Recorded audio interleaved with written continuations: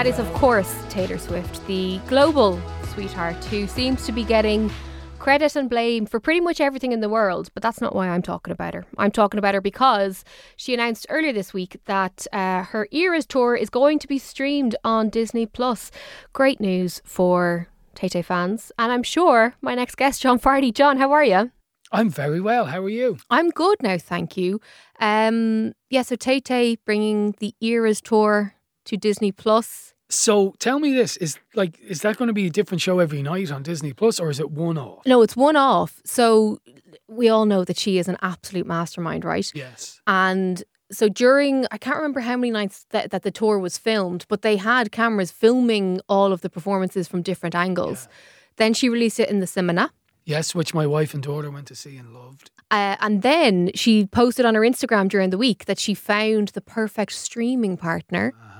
So in other words, she got a hell of a lot of moolah. And she's going to bring it to Disney+. I hadn't heard that. That's interesting because there's a documentary which I think she sanctioned it all, Miss Americana, yes. on Netflix. Yes. So interesting. She's gone with Disney. She is. Yeah. That show, she's incredible. I know we probably have overload and all, but she is incredible. I still don't have tickets. I was saying to my wife and daughter, that's not a platform for this. I'll sort them out. Still haven't yet. No, Are you listening? Tay-Tay, if you're listening, chicken, will you just send John a few tickets? But anyway, that's not what I wanted to talk to you about. I wanted to find out what is coming up on Screen Time this evening. Which added 1,000 listeners in this week's Jane Allure figures. Congratulations, Thank John. you very much.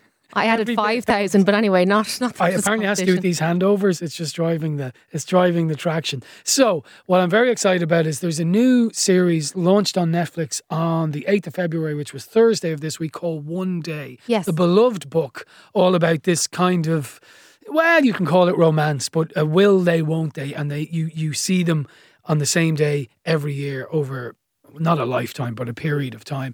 And there's been a movie of that with Anne Hathaway, a good movie, and now they've turned it into a 12-parter on Netflix, which I found absolutely delightful. And I watched the entire thing. I'm not joking to you. It was so bingeable. It's delightful. It's true to the essence of the book, more or less. Now, I hadn't read the book in about 15 years, but my memory of it is it's very similar. I'm talking to the leads of that, who are Ambika Maude and Leo Woodall, and they're great in it. And I'm also reviewing the week's new releases, and a very inspiring is probably the right word, if I'm not too wrong, a Netflix documentary, a short film, 13 minutes long, all about an unusual bond between a surrogate mother and an Irish lady, one of whom happens to be Ukrainian. A fascinating story. So I'm talking to the directors of that.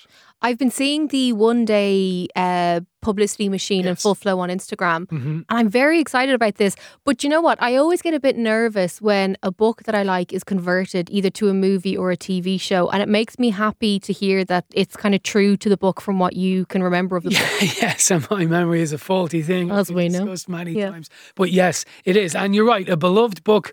You know, you got to approach these things with cautions, but I think they've done a great job. And in a way, this stands on its own because it's 12 episodes long. They're all about 30 minutes. So it's long and it goes lots of different places. But that feeling of these two people, will they, won't they, the actors and actresses capture brilliantly in this, I think, you know. And there's this glorious feeling of leaving college and life being ahead of you because they meet at their last day in college. There's a lovely feeling of the future's unwritten until it is written. Yeah, I think it is. It's a nice feel-good, break your heart, but get you emotionally invested, I suppose, type of thing. Absolutely. It won't change your life, but you'll smile. Oh, that's all we need. Absolutely. You know, talking of books that have become TV shows and movies, I had my niece up for a sleepover on Monday night because I was off on Tuesday. And we watched... Good to know everything. I'm just not on the DOS, just in case anyone was wondering. But we watched Harry Potter. And it blows my mind because she's 9 and she knows all the words from the movies. Like she's like a mini me. It makes me so happy. But I still don't love the Harry Potter movies, even though I watch them all the time. And even though I love the books, how hit and miss are the conversions from book to movie or book to TV show? Very hit and miss. And there's probably more misses than there are hits because unfortunately what often happens is people go, oh, well, movie companies, this made lots of money as a book, let's try and turn it into a movie. And that often doesn't work. However, talking the Harry Potter thing, to my mind, so the Lord of the Rings, you know, talking about what you were talking about, when I read them as a teenager, they, you know, without overstaying, it probably changed my life in some way. I absolutely adore them. And 20 years later, I remember going to see the first movie in the Peter Jackson trilogy, The Fellowship of the Ring. And I remember turning to my brother about 40 minutes in going, this is incredible. To my mind, that's the best ever, because it was such...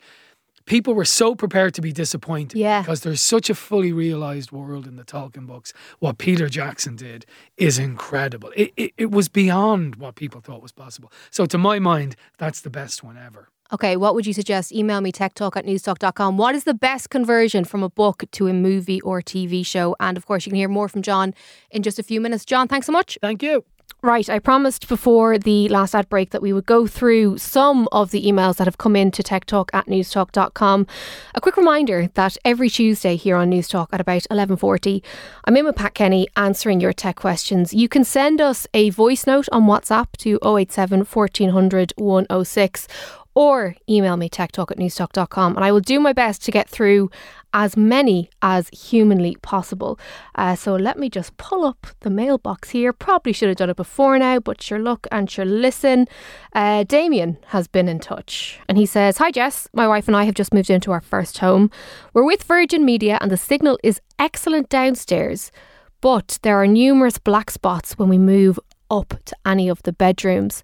What would you recommend to eradicate these black spots? Please and thank you." Well, firstly, Damien, congratulations. I hope the move went well and was stress-free and all the rest. You've got a number of options when it comes to improving the signal at home. There are Wi-Fi extenders. So TP-Link is a brand that is widely available and very well regarded. You essentially plug a device into the back of your modem and then another one in a part of the house where you've got no signal, and it'll boost the signal and drag it around. My preference, however, would be a Wi-Fi mesh system. So there's a brand called Tendanova. They are pretty affordable and they work very well. It essentially creates a Venn diagram of connectivity around your house. So you won't have any drop-off points or black spots anymore. As I said, they're called Tendanova. There's the MW3 for a smaller space or the MW6 for a bigger space. So there you go. You've got multiple options and I hope that helps. Another one, Neve Donnelly has been on to me. And she said, "Hi Jess, I heard you talking to Andrea Gilligan on Lunchtime Live during the week and you were talking about your Apple Watch. I'm trying to get fit and I'm wondering if the Apple Watch is worth the investment. Is there much of a difference between the Apple Watch SE and the Apple Watch 9? Thanks so much."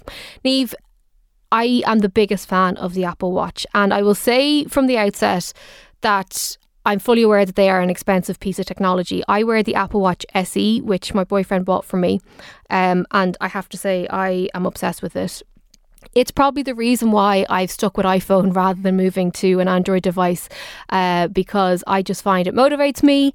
I understand and can read the data very clearly, so I like that immensely. In terms of the comparison between the Watch SE and the Watch 9, so the Watch 9 is the Notion's bells and whistles top of the line version. It has a bigger screen. It has, the always on display, certain kind of aesthetic differences to the Watch SE. Beyond that, it does have more sophisticated health measurement technology. So for example, it would have an ECG monitor built in. That's not something that I'd necessarily need or want, which is why I'm delighted that I have the SE. The SE does everything I need in terms of monitoring my sleep, my steps, my exercise, things like walk steadiness and like other bits and pieces that I don't even need, but I'm glad that they're there within the health app on my phone. If you're someone who is looking to monitor your day-to-day fitness rather than your overall health, I would go with the Apple Watch SE. If you are concerned or want that level of insight into your overall health, then the Apple Watch might be the one for you because, as I said, you can get the ECG and a few other more sophisticated health monitoring services there. Regardless of what model you go for, I think you will like it a lot. If you are listening to this and you don't want an Apple Watch at all, but you do want a fitness tracker and you don't want to spend more than 200 quid, there are plenty of options out there for you as well. The Fitbit Charge 6 is one that I've recommended to pretty much every single person who works here in Marconi House across all of the radio stations, because it's around €160, if not cheaper, in certain retailers. It has the ECG, so that's the heart monitor that the Notion's Apple Watch that costs £500 has. It's smaller, it's neater, it's got all the fitness tracking stuff that you'd want because it's a Fitbit. But Fitbit is also now owned by Google, so it's got all the smart tech built in as well. So you've got a few options there, right? You've got the Fitbit Charge 6, which is around €160, if not cheaper. It'll give you very sophisticated health insights and is just neater. It looks less like a smartwatch and more like a fitness tracker. In the middle, we have the Apple Watch SE, which is the one that I have and ticks all of the boxes for what I'd need and want. And then you've got the Notions one, which is the Apple Watch 9. So I do hope that helps inform your decision in some way, shape or form. If you are looking for a product recommendation, or if you have a specific tech query, email me techtalk@newstalk.com, or you can send me a WhatsApp voice note to 087 1400 106. And that's it from me this week. If you missed any of the show, make sure you listen back in full on the Newstalk app powered by GoLoud. Just search for Tech Talk. Hit subscribe so you never miss a moment. I'll be back with Shane and Ciara on Monday's Newstalk Breakfast. But in the meantime, have a great weekend.